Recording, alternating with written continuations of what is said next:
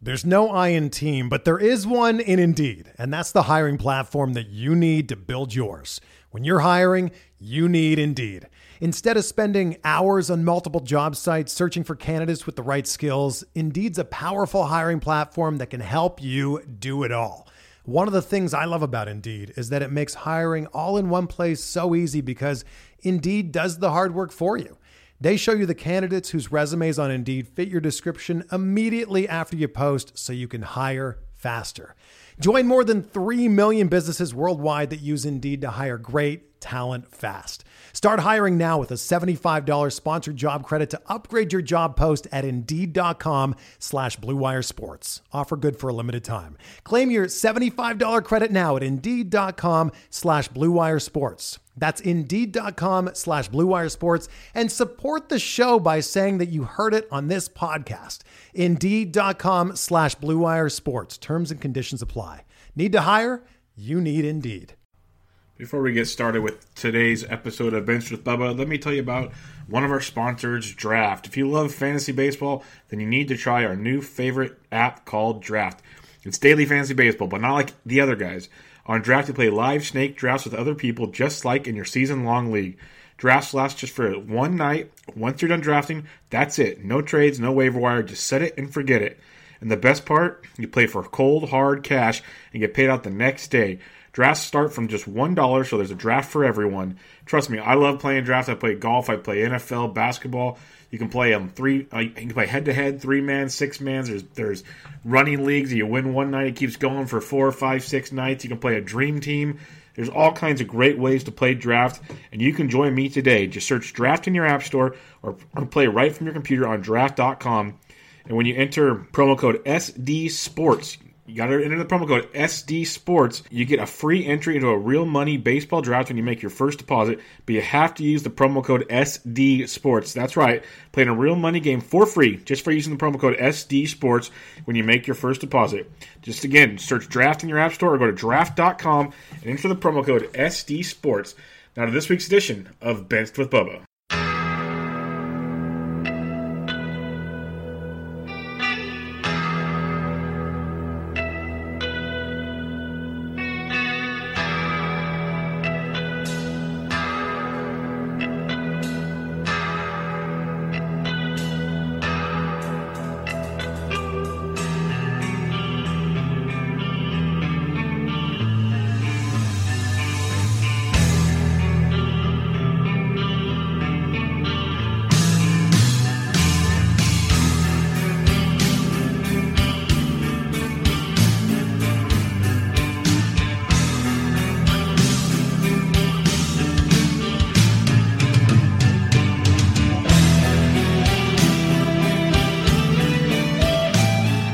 And welcome back, everybody, to another episode of Bench with Bubba, episode 103. Going to have back a special guest we had before the baseball season began. You can find him on Twitter at Paul the Martin. And when we last talked to him, he was dabbling in the fantasy baseball game. But now you can find him Friends with Fantasy Benefits. You can find him on Razzball. You can find him on the pitchers list. And you can find him on Prospects 1500 doing a little bit of everything. Paul Martin, how we doing, man? I'm doing okay. Got a nice glass of Cabernet Sauvignon over here, and I finished my Prospects of the Week piece earlier today. And I'm ready to talk about some pinstripes, I think. Yeah, we're going to talk a lot of pinstripes. That's one reason I wanted to have you on. I know in the preseason we talked about kind of the Bombers and all the good stuff we were looking forward to this year. And, sure, some of that's panned out, but we have a lot of new young studs to talk about. And then some of the farm system, which you were talking about earlier. So we'll hit up a ton of Yankees. We might dabble in a few other things, but we're going to focus on the pinstripes. And I know, some people might not like to hear that because it's Yankee dominance, but hey, it is what it is in the world of baseball, and they're getting it done. So before we get into like the players per se, what's your overall thoughts on the year? Stanton was a big deal when we talked last time. What's your thoughts kind of so far? I couldn't be happier with the year so far. Stanton, yeah, sure, he's underproduced maybe, but you see the tweets that are coming out lately. He's doing basically the same thing he did last year. He's never played in a cold climate. He's from California. He played in Miami for 8 years. It couldn't be easy for him to transition to playing spring baseball in New York. So, he's coming around. They're doing all of this without Gary Sanchez doing much of anything. Greg Bird hasn't done much. It's really impressive to see the kids doing what they are. Andujar, obviously, Gleyber Torres, but then everyone else is performing. Aaron Judge is back up to MVP levels if Mike Trout didn't exist. And everyone else is rocking and rolling. The pitching still leaves some to be desired, but we'll talk about some of these young arms that I'm excited about today, I'm sure. Yeah, let's lead into it. We know you got Severino, who's just a man amongst boys these days, and to some, he's still a boy. But let's talk about the youngest pitcher, I think, or close to it. Yeah, that's what's crazy about it. When you really want to break it down, he's their ace, but he's like the youngster of the group. So that kind of tells you how good things are going in New York. But let's talk Domingo Germán. This is a guy that it seems like he's got the swing and strike stuff everybody talks about. Things are phenomenal, and then he has starts like the other day where you remember he's still young, he's still really raw.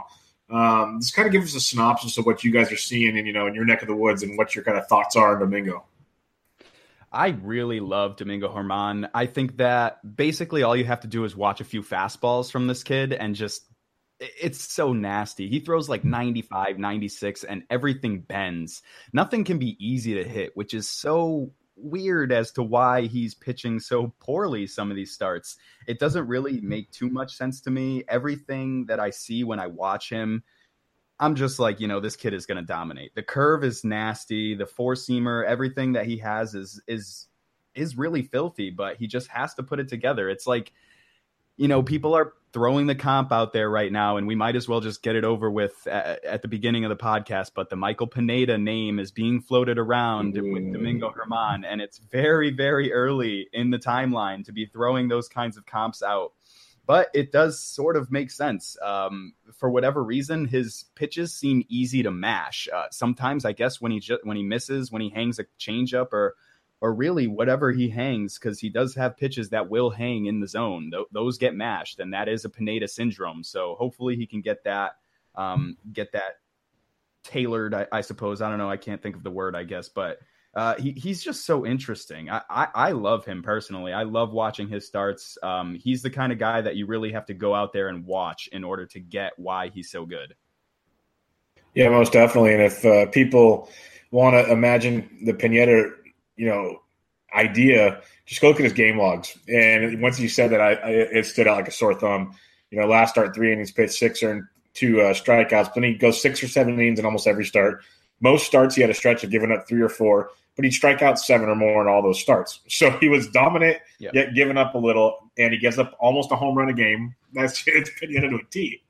It's pretty awesome. Yeah. Well, it's not really, but well, yeah. The comparison. Yeah, but Pineda was always a guy that you expected to pitch better than, he was. So I guess in a way it's not that bad as long as he can actually do it in the way that Pineda could never. Yeah, and you look at his, for those that do the FIP, XFIP, everyone's got their preference. He's got an ERA of 5.4, but a FIP of 4.21 and an XFIP of 3.61. So you'd imagine there's going to be some regression coming his direction, and we'll see how it pans out. Let's talk about a guy we were briefly talking about before the podcast started, and we both agreed he just kind of came out of nowhere. And, a lot of us some say we're being lazy. I think it's just fun when we call him Joey Lasagna. But Jonathan Loisiga, or I still probably can't pronounce it. I'm better off saying lasagna. Better off. He's dealing against he's dealing at the Phillies as we speak right now. He had one really good start, one rough start. What is going on with this guy? Who is Johnny L? Johnny Lasagna, yeah. He did come off. I don't know where he came from. I swear. He went from high A to double A this year, pitched 45 innings. That was it. And they were like, you know what? He's coming up. That for whatever reason, they decided to call him up over Justice Sheffield, over Chance Adams, over some of these other names that probably could have come up. But, the numbers were there, I suppose. He's got a really good strikeout rate and a really good walk rate in the minors. Today, he kind of showed that off a little bit more, only 1 walk today. He hasn't been too good with the control and command ever since he came up, but today was a little bit different. And I don't even know. He wasn't on my radar as a Yankees fan too much. He had good numbers in the past, but nothing too crazy. He was a 23-year-old starting off at high A this year. So that's not really something that you're looking towards for someone that's coming up immediately. It's not really someone that you're looking towards as far as like top prospects go either, because 23-year-olds at high A who have been playing since 2013, who have been in the league since they were 18, is kind of strange to see. But he has had a ton of injuries in the past, which is why I guess he didn't really pitch again until 2017. He pitched in 2013 for the Giants. Then he came back with the Yankees in 2016. And that was just where he started. And it's just kind of incredible to see him coming out of nowhere. He's very athletic. Like I was telling you before the podcast, I love seeing pitchers with, strong, broad shoulders. He's got a thick core. He's got nice legs. Like he can repeat his delivery, and it's a very athletic delivery. He gets a lot of movement on his fastball. He gets a lot of movement on his secondary pitches. So, a guy that was way off the radar, but should easily be on people's radars now, just based on what he's been doing in the big leagues after only pitching 25 innings above high A. He's like the Juan Soto of pitchers, except 5 years older. Yeah, it's crazy when you think of older guys like that in low A or high A. You don't really think too much of it. You're like, okay, he's a journeyman and time's up pretty soon. But when you mention all the injuries and all that good stuff, there definitely is somewhere to go with this. When you're looking at the Yankees staff, you got Sonny Gray and CeCe to round it out with Severino. And there's been some injuries here and there. There's Justice Sheffield kind of waiting in the wings, Chance Adams there as well. What do you see farther down in the system? Some international guys or some recent draftees that might work on the pitching side of things. As far as the pitching side of things go, I think the biggest name that's out there right now is Luis Medina. He's just got a crazy fastball. He can't really command anything as far as right now goes, but the upside is so clear with him. I know. I'm going to mess this up. I think it was Kylie McDaniel who was kind of pumping him up before the season as someone to really watch this year. And I've just been trying to get as much information on him as possible. I know that Jason Waddell is down there getting some looks at him, and that's always a great source out on Twitter if you want to go get some more information on some of these young guys. I did have a couple guys win Prospect of the Week for the Yankees. Garrett Whitlock, who's a young right-handed pitcher with a lot of deception in his delivery. Another guy that Jason Waddell really likes and has talked about on Twitter a lot. This week he pitched for the Tampa Tarpons, and he had a 7-inning outing, had 11 strikeouts, only 1 walk, 3 hits. I mean, he's kind of been doing this all year, and he's another one that was really off the radar on Prospects 1500. We didn't even have him in the top 50. A 6'5" right-hander, so he's got some size to him and really has performed. That's about it. He's thrown 70 innings this year. He had a 1.13 ERA in A-ball. They moved him up, and he hasn't been phased. He has a 1.8 ERA in high A, and he's just completely dominating. Another guy that's kind of off the radar is a guy named this is going to be a tough one. Roansy Contreras. I'm not really sure how you say his name, but he has a 38.6% strikeout rate in short season A-ball. It's only 11 innings, but he's been absolutely dominant in the beginning of his career for the Yankees. He had a couple stints in rookie ball last year. He didn't really do too much, but this year he's coming out and he's blazing. Like, he's another young, small, like shorter international prospect, but he is thick. He has those broad shoulders. He has a nice athletic core. He has a violent delivery with a lot of intent. And I like to see that. Maybe violent isn't the right word, but he has a lot of intent in his delivery, which only shows that he's going to throw for some more velocity as he grows older and he ages with his body. Right now, he's already up to like 93, 94. So that's pretty solid for an 18-year-old. He had 11 innings pitched over so far this season, has 11 innings pitched, 17 strikeouts, 3 walks, and only 2 earned runs. So that's another guy to keep on your deep dynasty league list, I suppose. There's just so many names. The Yankees have one of the most exciting international just classes as far as their short season ball goes, as far as their rookie ball goes. And they're a team that you really want to pay attention to when you're scooping those, baseball reference game logs for the past week, and you're trying to filter out who's really performing and who's not. I'd be looking for those Yankees prospects down there. So you're telling me the rich get richer is what you're saying?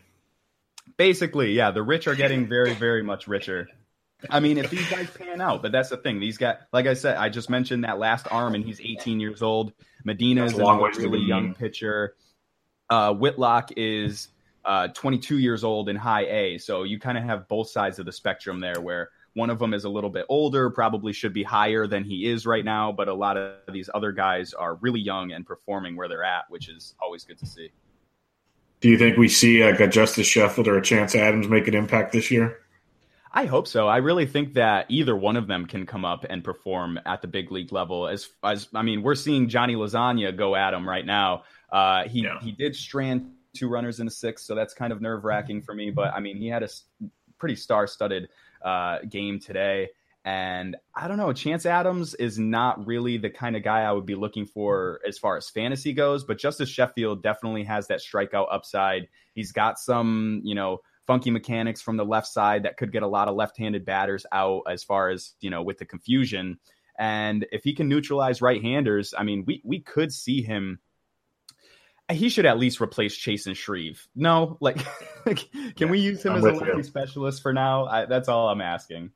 I like it. Let's go to some of the bats on this just beastly squad. You already mentioned Giancarlo figuring things out. He's had a much better June. Aaron Judge is picking up right where he left off, making a lot of haters pretty angry, to tell you the truth. Didi's doing Didi things off and on. Gary Sanchez goes to the DL. That sucks. But let's talk Gleyber Torres. Big piece in that Chapman deal a few years ago. Tommy John surgery last year. He's finally here, and he is announcing himself with his authority, with a lot of power, lots and lots of power.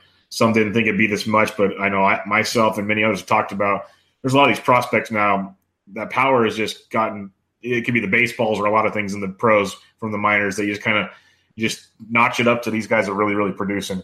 But what is your thoughts on a guy like Gleyber Torres? What's the roof for this guy, the ceiling? Oh, man, the ceiling for this guy is kind of insane. Right now, it reminds me of Francisco Lindor almost in a way, or maybe like a Jose Ramirez, either one of those Cleveland Indians infield prospects. Honestly, Miguel Andujar, too, we can lump him in there because neither of these guys did we really think would hit for too much power. I know Andujar maybe had a little bit more as far as his minor league stats goes, but both of these guys were kind of, they were dampered as far as their power upside goes in prospect world. And right now, the most impressive part for me with Gleyber is his fly ball increase. He's hitting 43% fly balls, which is kind of huge as far as his past goes. And whether the balls are helping him in the major leagues or not, he's definitely made some sort of change along the way to hit for more power. And like you said, these prospects are coming up and they're hitting for more power. So it's almost like, why are we even predicting these guys to not hit for power anymore? It's like we should at least give them a little bit of a major league bump at this point. And Torres is doing a little bit more of a bump than I would predict, even because I thought that he was going to have a little bit more power, but 14 home runs in his first 54 games is pretty insane. He's not really showing any signs of weakness either. I mean, the strikeout rate is 25%, but when you watch him play and you see some of the adjustments that he makes mid-swing, I mean, this guy can see a curveball, wait for it to break, and then change his entire swing. There's clips out there on Twitter of him actually doing it, and it's so fun to watch. And I ask myself, if the Cubs lost that Game 7 in extra innings, what would the narrative be of Theo Epstein trading Gleyber Torres and Eloy Jimenez? That is a lot to give up. Yeah, like you said, oh man, I can only imagine that narrative stream. I'm glad we don't have to worry about it. I'm glad we can squash the 100 years is over, the curse, all that stuff, because that is a great point. I thought when the Yankees made that move, it was genius because then they went and signed Chapman back anyways. The Eloy Jimenez, Quintana really hasn't panned out to what for what they gave up. It hasn't quite worked, obviously. So, it better have worked, and thank goodness it did for the Cubs. When you're looking at Torres, it's been amazing. You mentioned Miguel Andujar. He is having an outstanding season also. I think he's got 25 plus doubles now. He's hitting with power, playing a pretty decent third base, and he gets so overlooked by Gleyber Torres. You mentioned a little bit on Andujar, but is this like the left side of the infield we're going to see for 10 more years in New York, or is this kind of just for now, and then the Yankees will do Yankees things and pay for someone later?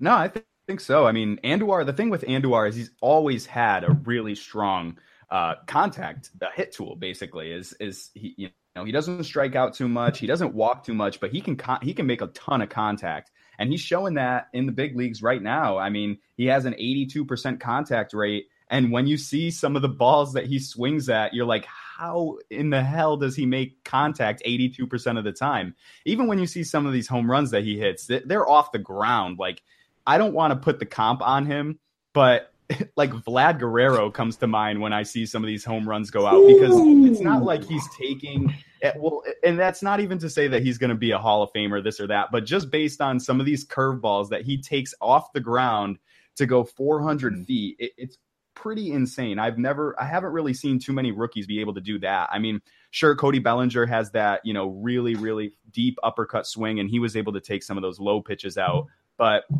to see a rookie come up in his first real taste of the majors and swing at some of those bad pitches and really just take them, just take him anywhere he wants, really, to the opposite field, to the pull side. I mean, he's just a hitter. And I think that we underrated his third base talent just a little bit. I mean, he's not a Gold Glover. He's not Matt Chapman, but he can survive at third base. And I think that, him and Torres should definitely be, well, Torres is still on the right side, I guess, but I don't think Didi is going to be a long-term guy for the Yankees. And I really do think that Torres is their future second baseman. I think Andujar is at least their third baseman until that contract runs up. And I don't see any reason for him not to be. He had, 16 home runs last year. He had 12 home runs the year before.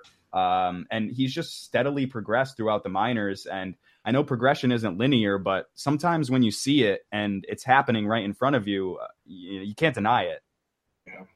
So you think Torres will stay at second base? He won't move at the shortstop when Didi gets out of the way?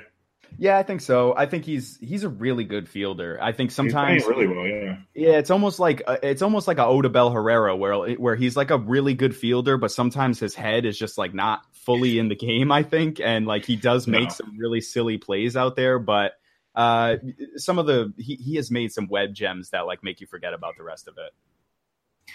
Let's talk about a first baseman you guys have that people would like to forget about many DL stints, but we're talking Greg Bird, who we know has a beautiful swing. When he's in the zone, he can rake. Problem is he has to be on the field long enough to get in the zone.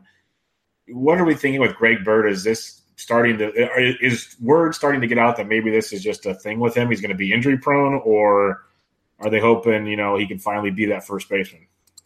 No, I think he's going to be the first baseman as far as this year goes. I mean, yeah, Brandon Drury's down there raking, but I think that we could easily get rid of Neil Walker at some point just in order to get Brandon Drury back on the roster, back raking for the Yankees instead of the Scranton, Wilkes-Barre, whatever.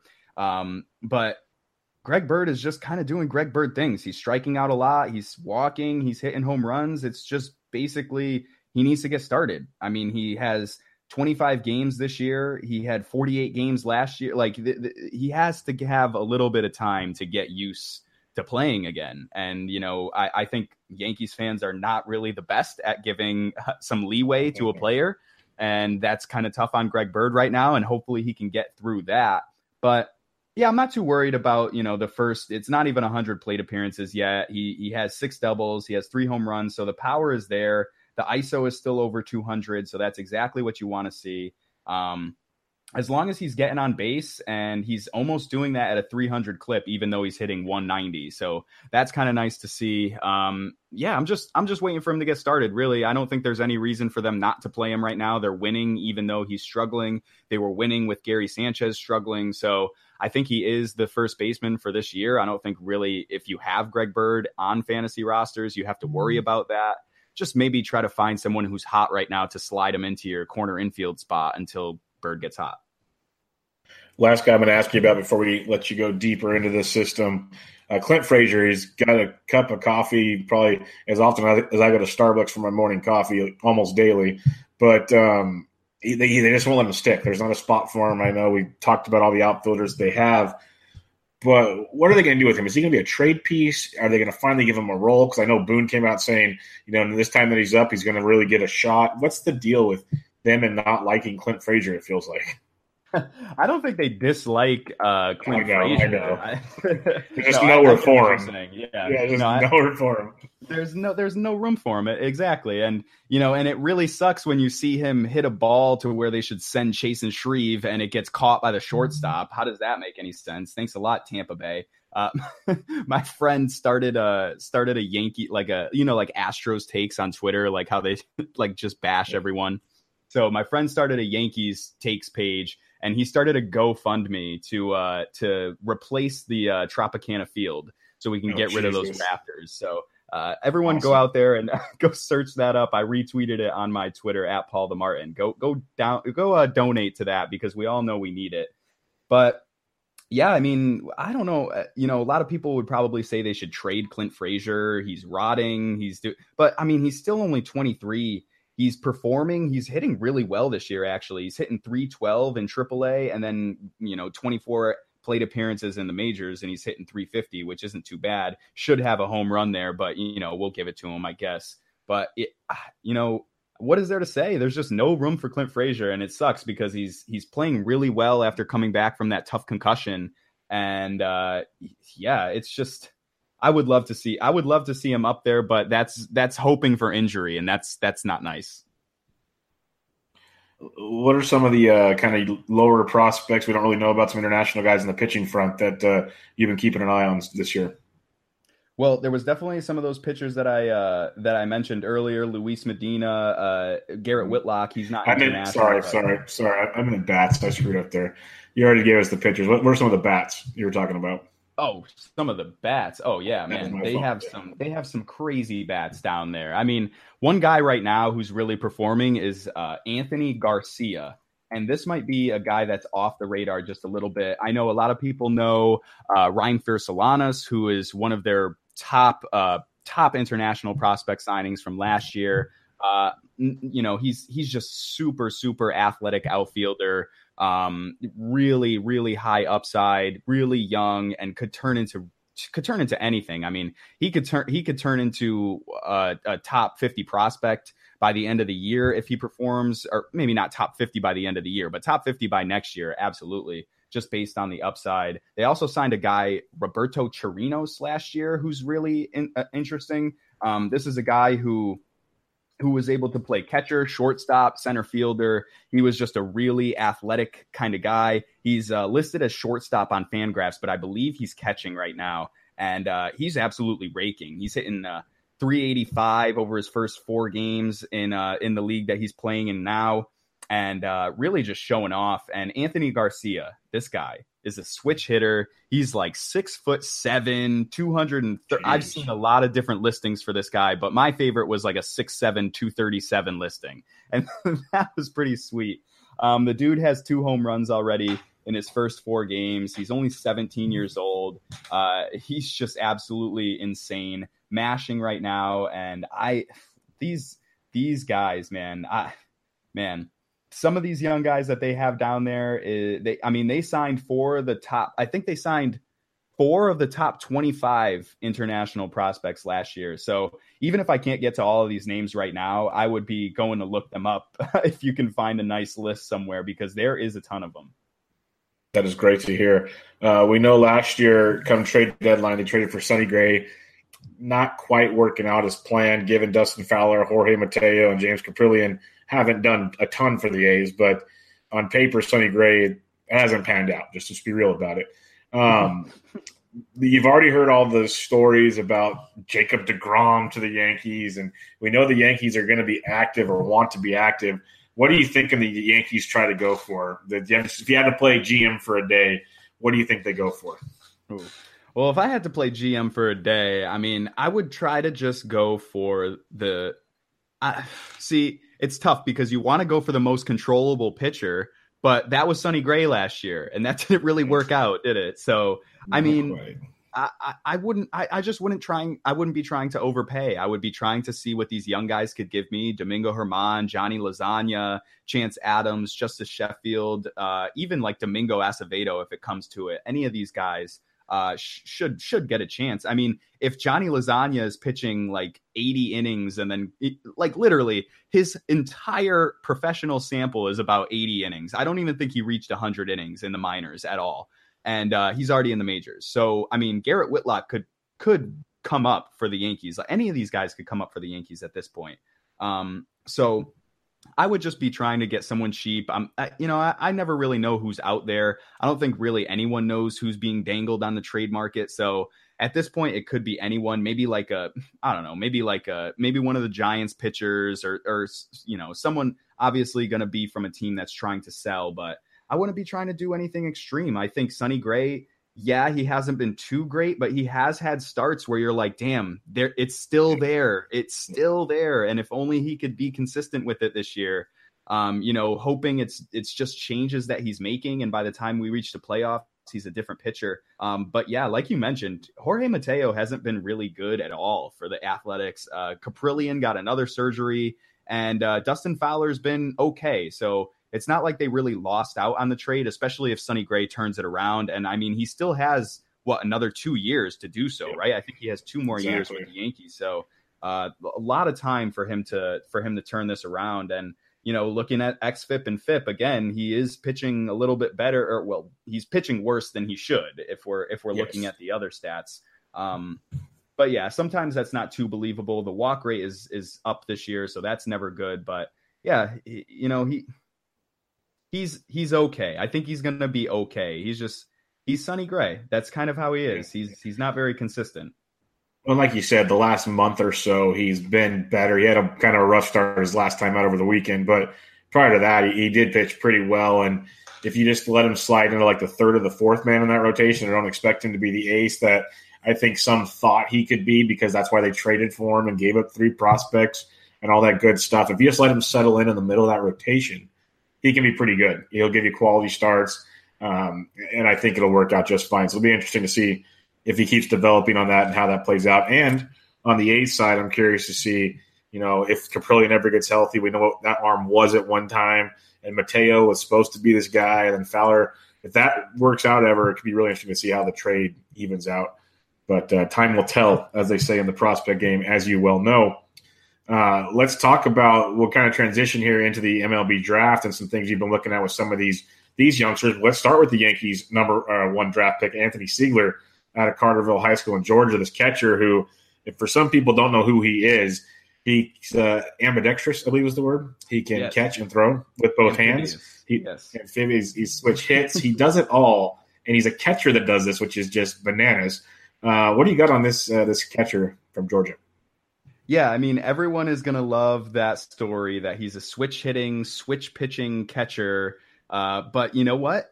At the end of the day, he just has a really, really sweet swing. It is one of my favorite swings out of the draft. I will say, like, there are a lot of college bats that had some good swings. Alec Boehm has a really nice one, Jonathan India. But as far as high school guys go, I think that this is one that can really just come into the league and make a ton of contact, almost kind of like Royce Lewis. Like, he might strike out a little bit. He might not walk as much as you want, but he's just going to be able to hit the ball. And some of the video that you see of him in high school, this dude has swagger. Like, that's not something that I really like to get into, but sometimes. Well, look at that suit he wore to the draft. That didn't look like a high school kid. No, you know what? And my favorite part about that is he picked that out the day of.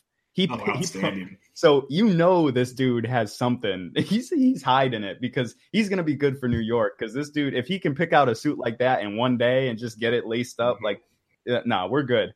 But either way, I mean, there's one of my favorite videos is him hitting a home run in high school, and he just pimps the bat flip like something serious. Like, it was a spectacular bat flip, and that made me a fan personally. I love seeing a kid that has a little bit of swagger, but also will refer to someone as sir in an interview. And, whether you want to get into all of those intangibles or not, that's kind of what I like to look at, because other than that, what do you have? You have some high school stats. You have a few YouTube videos of him swinging. And, other than that, I've never seen him play. I have no idea what this kid's game is. I have to watch him. So for right now, from what I know of him, he's awesome. I love it. Yeah, it seems pretty sweet. We take this brief break from Benched with Bubba to talk to you about RotoWear. It's one of the best quality shirts in the industry. When I mean industry, all the clothing industry, the fantasy sports industry, because people are rocking it. They're loving it. You're seeing it in a lot of big outlets now. No other brand can compete with RotoWear in terms of quality. They're premium blend fabric, super soft, comfortable, athletic fit shirts. They specialize with a special printing process. The design is part of the shirt. Literally, it is dyed and bleached into the fabric. No thick ink. There's over 30 different designs right now. It's just crazy, all the stuff they have coming out, and there's more and more stuff every time you turn your head. They have fantasy football, baseball, hockey, basketball, some really cool DFS ones, but everything's great. They have men's, women's, and kids. Check them all out. Go to rotowear.com, rotowear.com. Check them out on Twitter, Instagram, and Facebook at RotoWear. But the cool part, guys, if you use the promo code DEGENS, DEGENS, you get 20% off your order. Again, promo code DEGENS, DEGENS. Check their site out. Check them Twitter, Instagram, Facebook. They're always giving away free shirts. And then when you go to purchase the ones you want for you, your loved ones, your friends, your family, whatever, use promo code DEGENS, DEGENS for 20% off your order. Now back to this week's episode of Benched with Bubba. We'll kind of pick and choose some of these draft picks here. One guy you're talking about in our little messaging back and forth, and I've seen his name come across the MLB pipeline Twitter feed over and over and over again. It's as if the Astros didn't need another just awesome prospect. They go and draft Seth Beer out of Clemson, and before last season, everyone thought this guy was going to be a beast, power-hungry, just monster. Kind of had a down year to his standards, and like you said earlier when we were talking that people are worried about his power. Well, I think he's gone deep 3 times over the weekend and 4 times already this rookie ball. What do you have on Seth Beer? Yeah, I think that a lot of people did question the power because there was no Cape Cod stats. And it's like, are we that reliant on those wood bat stats for these college players? It's kind of insane how much pull that those stats have right now. And that was basically it. I think the Astros got a complete steal with this guy. I mean, he was a guy that people were talking about early coming out of high school, really, as like a top draft pick. He was a top draft pick for years, basically, until this year. And yeah, I think people got bored. I think he got bored of college. I think he was like, okay, this is my 3rd year. I'm finally done. I can finally be drafted. And I don't understand. He still had 22 home runs. I don't see really why he was so shunned basically by the prospect world, and he was taken 28th overall, which was an absolute steal. And if it was just because of those Cape Cod stats, then I mean, we're seeing him do some stuff with a wood bat right now, and it's pretty impressive. And he's still taking the walks, and he's still not really striking out. Man, like you said, as if they didn't need another powerful prospect. This is a guy who can move extremely quickly through the prospect ranks too. He's starting off at short season ball. Like you said, already has 4 home runs on the season, hitting .333, has a .421 OBP. He was on base 50% of the time last week, so he's improving that. He could easily be at AA by the end of the year. And I don't see a situation where he's not just this good. I've also heard the AJ Reed comp on him, and I think that that's just a lazy comp basically because he went to the Astros. But Rhys Hoskins looked a lot like AJ Reed too until he didn't. And that's kind of, what I'll say about that. Boom.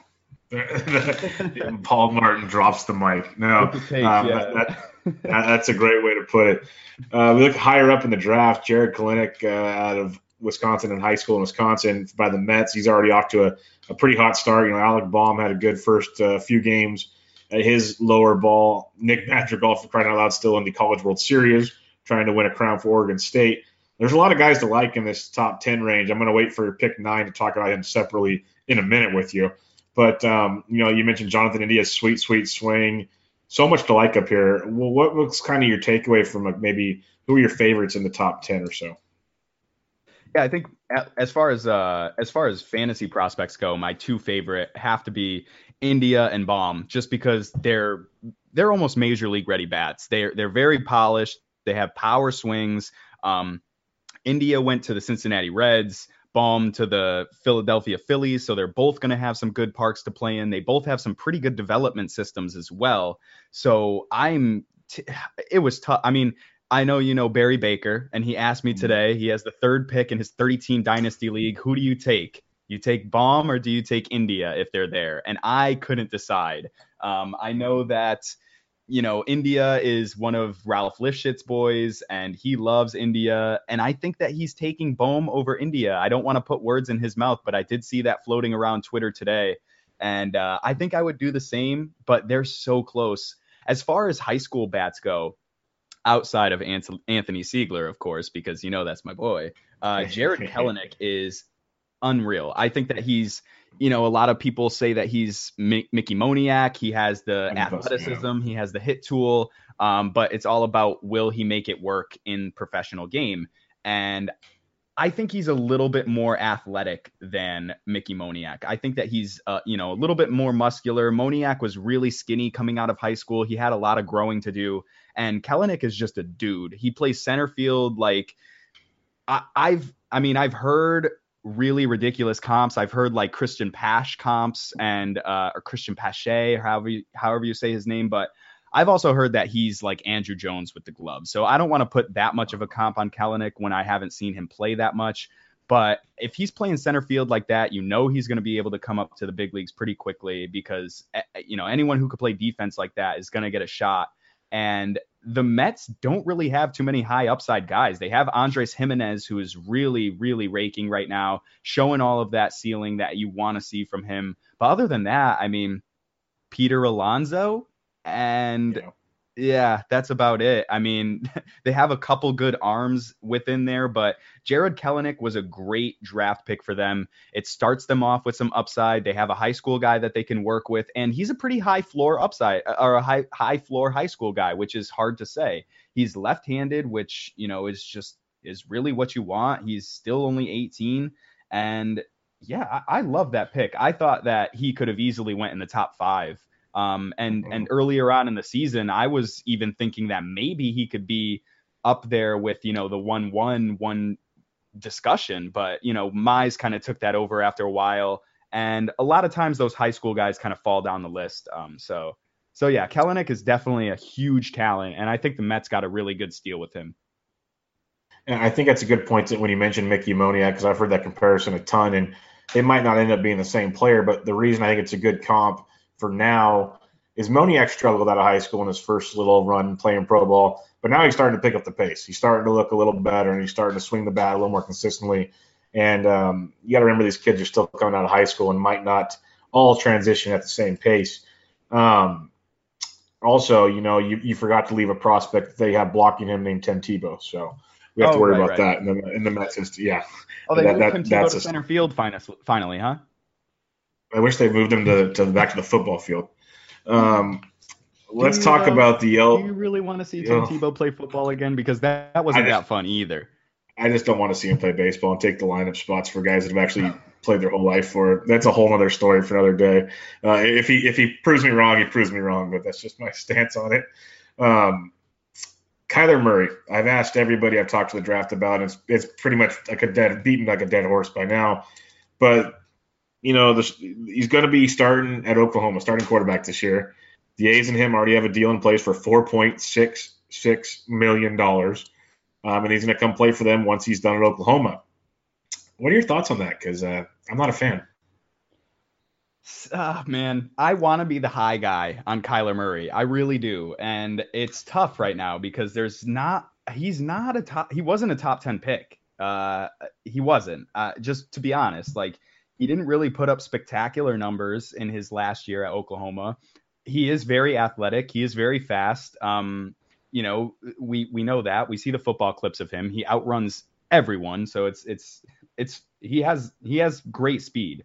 I'm guessing that they're hoping that he runs into some more power. Maybe they think that this is, you know, a restart on a Jorge Mateo type of prospect, which is, you know, a good bet. Jorge Mateo is still young, but, you know, you do want to hedge that bet a little bit because you did trade a lot for him.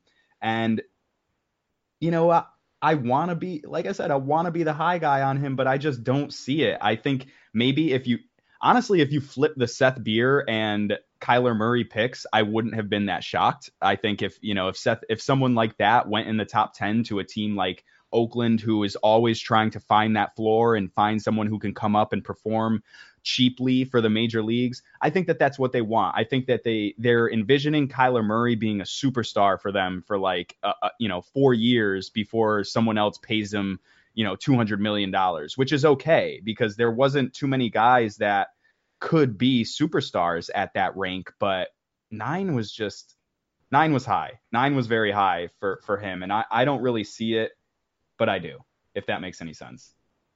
No, I get it. And that's kind of a similar thought process in a way. Is the kid is super talented. It took him a while to develop, but that could have been because he took so much time off to play football. And the talent level is freakishly good, and that's where it makes sense. The part where it doesn't make sense is A, he's going to play football, and B, he really hasn't proven it all completely yet, so you would have thought maybe lower down he could take the gamble type thing. Kind of where you're going with that? Yeah, and another thing is like the Big 12 isn't the greatest division in NCAA. It's not really like the SEC. It's not like the ACC. Yeah. It's nothing too crazy. So, and in the Cape Cod League, he was bad. Like, and we were just talking about the Seth Beer, and I don't rely on those numbers too heavily, though they are useful in some cases. And he struck out 21 times in 16 games, had only 3 walks. He had 1 home run. He wasn't very good in the Cape Cod League. And that was when he was 19. So he did play a full year after that. And maybe he did make some improvements in his game. But his first year in Oklahoma was not good either. He hit 122 in 27 games. He had no home runs. And that's, not really the dominance that you want out of a top 10 pick. Yeah, no doubt about it. If you have to dig down to the draft, you can go deep, you can go short, wherever you like. What are a couple maybe fantasy relevant names for people to keep in mind come next dynasty draft time? Ooh, that is a really good question. I think that one of my favorite names that was maybe a little bit deeper in the draft, but is definitely on people's radars, it's Mike Siani. And he was drafted in the 4th round by the Reds. This is a guy who's in the same ilk as Jared Kelenic. He is a center fielder through and through. He throws left, bats left. He was drafted by the Cincinnati Reds and signed by them. So that was a question, will he sign? And he was signed, which is very exciting as far as fantasy goes, because this is a dude. If you want to go look at a physical specimen, go search up Mike Siani on YouTube. Whatever you see him listed at is not correct. He is a lot bigger than whatever he's listed at 180 on the baseball cube. If it is 180, it's pure muscle, because this dude is legit.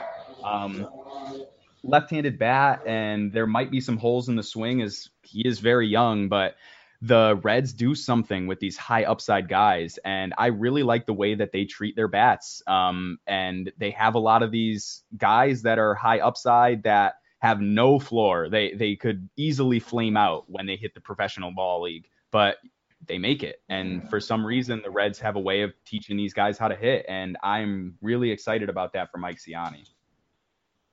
Nice. I like that. Yeah, the Reds did pretty darn good when it comes to the draft, and they keep this rebuild starting to slowly come together here. With your work over at Prospects 1500, you have a lot of stuff you're doing. Like you said, you finished up your piece earlier tonight, and you write one with Scott Green, weekly guys to watch, and like Kyle Tucker is one of Scott's guys, and he just crushed it this past week. What are some guys that you've really been kind of honing in on the last few weeks that you see kind of making that jump from, maybe it was okay to start the year to really getting it in now? Well, this week was perfect as far as the article goes for this question, just because there was a lot of faces that came back to the list this week. One of them was Brandon Lowe. He's on Prospects 1500, we have him listed as the Tampa Bay Rays number 15 prospect, and they have all of the Lows. They have every single Lowe brother in the Rays system. So it's kind of interesting to see which of the Lows is performing the best. And this week it was Brandon. He's up at AAA. He's only 23 years old, so that's something that I like to look for. He's, a really good age for that level. And he has had some trouble adjusting to leagues. Last year when he got called up to AA, he was the Florida State League MVP last year. And then he got called up to Double A and slashed 253, 270, 389. So that wasn't very good. This year, he got called up to Triple A, and he was terrible at first. And then last week, which is his second week in Triple A, he hit 400. He had 5 home runs, and all of those home runs have come over his last 4 games. So that's someone I'm really keeping my eye on. The Rays are kind of in flux as far as their lineup goes, so he could be a guy that could impact fantasy teams this year. But as far as the lows go, I would say that he's the one that you want to own in fantasy. But his brother Nate is not far behind right now. He's doing really well. Another guy that I'm keeping my eye on is a recent promotion as well. His name's Roberto Ramos. He's on the Colorado Rockies system, playing for the Hartford Yard Goats right now. He's awesome. And he's awesome, man. He won the home run derby in high A, and then he got called up to Double A, and he hit 2 home runs in each of his first 2 games. So he's not done hitting home runs. No. A lot of people are hyped on Suli Mateus this year because he has 24 home runs. Roberto Ramos has 21 in 63 games. He's hitting 314, 417 with a 690 slug. I mean, that is someone who needs to be on radars all over the place. Yes. And yeah, man, this week, another one, Jordan Yamamoto, who was traded from the Brewers to the Marlins in that the big Lewis Brinson deal this offseason. Lewis Brinson, Monty Harrison, Jordan Yamamoto went over to the Marlins and kind of replenished their system. And this dude went 7 innings, had 13 strikeouts and no walks this week, only 5 starts on the season, but he hasn't allowed more than 2 earned runs or 5 hits in any of those starts. So he's someone to watch. Definitely had Garrett Whitlock in there this week. O'Neal Cruz, 6'7" shortstop for the Pittsburgh Pirates. They say he's a shortstop that's 6'7". 6'7" shortstop for the Pirates, and they say he's a raw prospect, but he's slashing 318, 375, and 547 in the Sally. So I don't know how raw that sounds to you, but that sounds pretty decent to me. Yeah, I want to comment on your Roberto Ramos deal, because when he was playing with Lancaster, I went and saw them when they were in San Jose, and I went to see him with Real McCoy Baseball. We were watching the game. And I recorded with Lance Brzdowski a couple weeks later, and I was talking to him about this team, and I was just in awe because Ramos being one, he's kind of that outhouse or in-house guy. He doesn't usually hit for a big-time average, but he can, as you've seen so far this year. But he is just power after power after power, and they have a lot of that on that squad. I forget who the little guy was. He got promoted like a week later.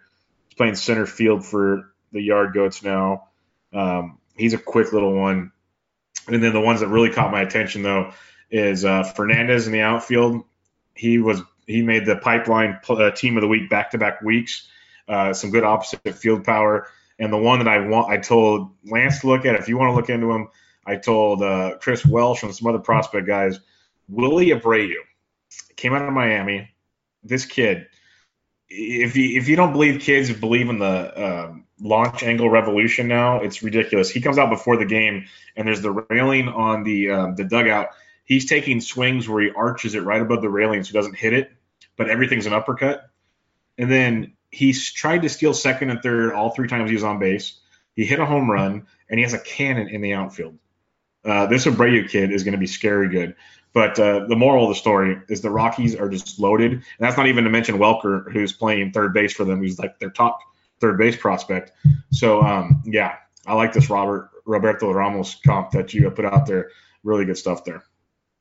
Yeah, the Rockies are interesting. Garrett Hampson, too. I mean, they have a lot of interesting names, and that's not even mentioning Brandon Rogers at all. Like, the main piece of the puzzle. Yeah, I mean, the Rockies are a system that I think a lot of people overlook, but they have those deep names that are like, wow, they have something. Like you said, and I just looked up Willie Abreu. Like, how do I not know this guy? He had 14 home runs and 40 stolen bases last year, and he has 7 I was impressed this year. That is pretty insane for he's 23, so he's a little old for the level, but he did have 3 years in the ACC, which is he came out of Miami. It's not the Big 12, Kyler Murray. I'm sorry. Oh, and this guy's got swag. He had a gold chain. He had his pants were rolled up to his knee. His pants were rolled up to his knee. He didn't put them down until it was game time. Oh, this guy had swagger to him. That was good.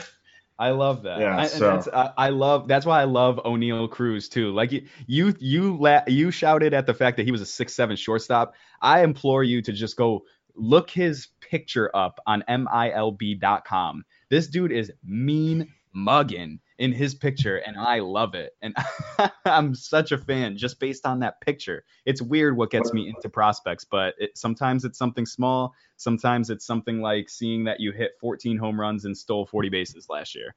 How do we spell the first name again? O'Neal, Oneil, Cruz. Okay, I'm going to check this out as we speak. O'Neal Cruz, West Virginia. No God's comma. In Pittsburgh. Nope, we didn't. Oh, he is mean mugging in that picture. Oh, boy. Like, one of the eyes is barely open. Barely open. Yeah, he has the Forrest Whitaker eye, if that's what I like to call it. That's the Forrest Whitaker eye, because there's only one eye open and the other one is kind of just looking deep into your soul.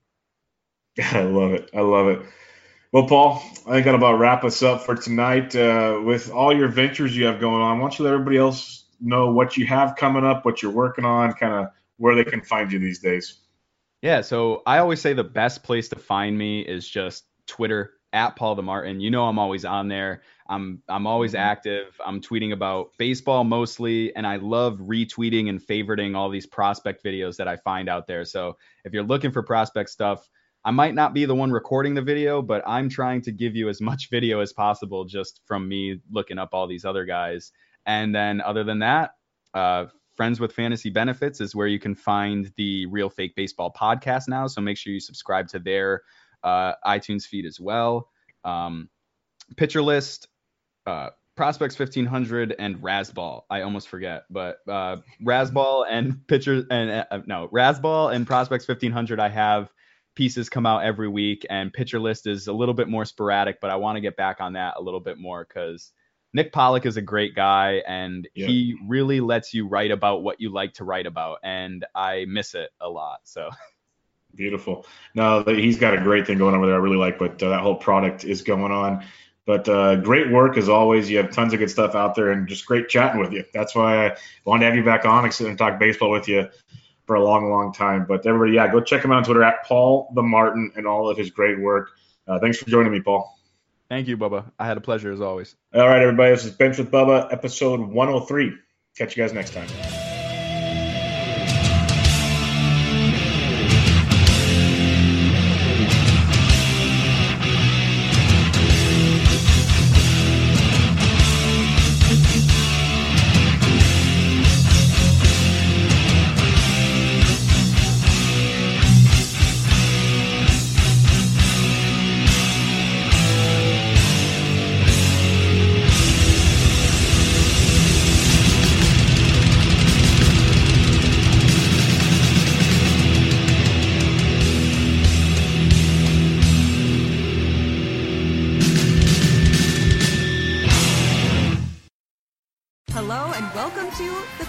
Show. At Kroger, everyone wins when it comes to saving big. Because when you order online through the Kroger app, you get the same great prices, deals, and rewards on pickup or delivery that you do in-store with no hidden fees or markups. So no matter how you shop, you'll always save big at Kroger. Kroger, fresh for everyone. And now, shop what you love and save $2 on each participating item when you buy 3 or more with your card. Kroger, fresh for everyone.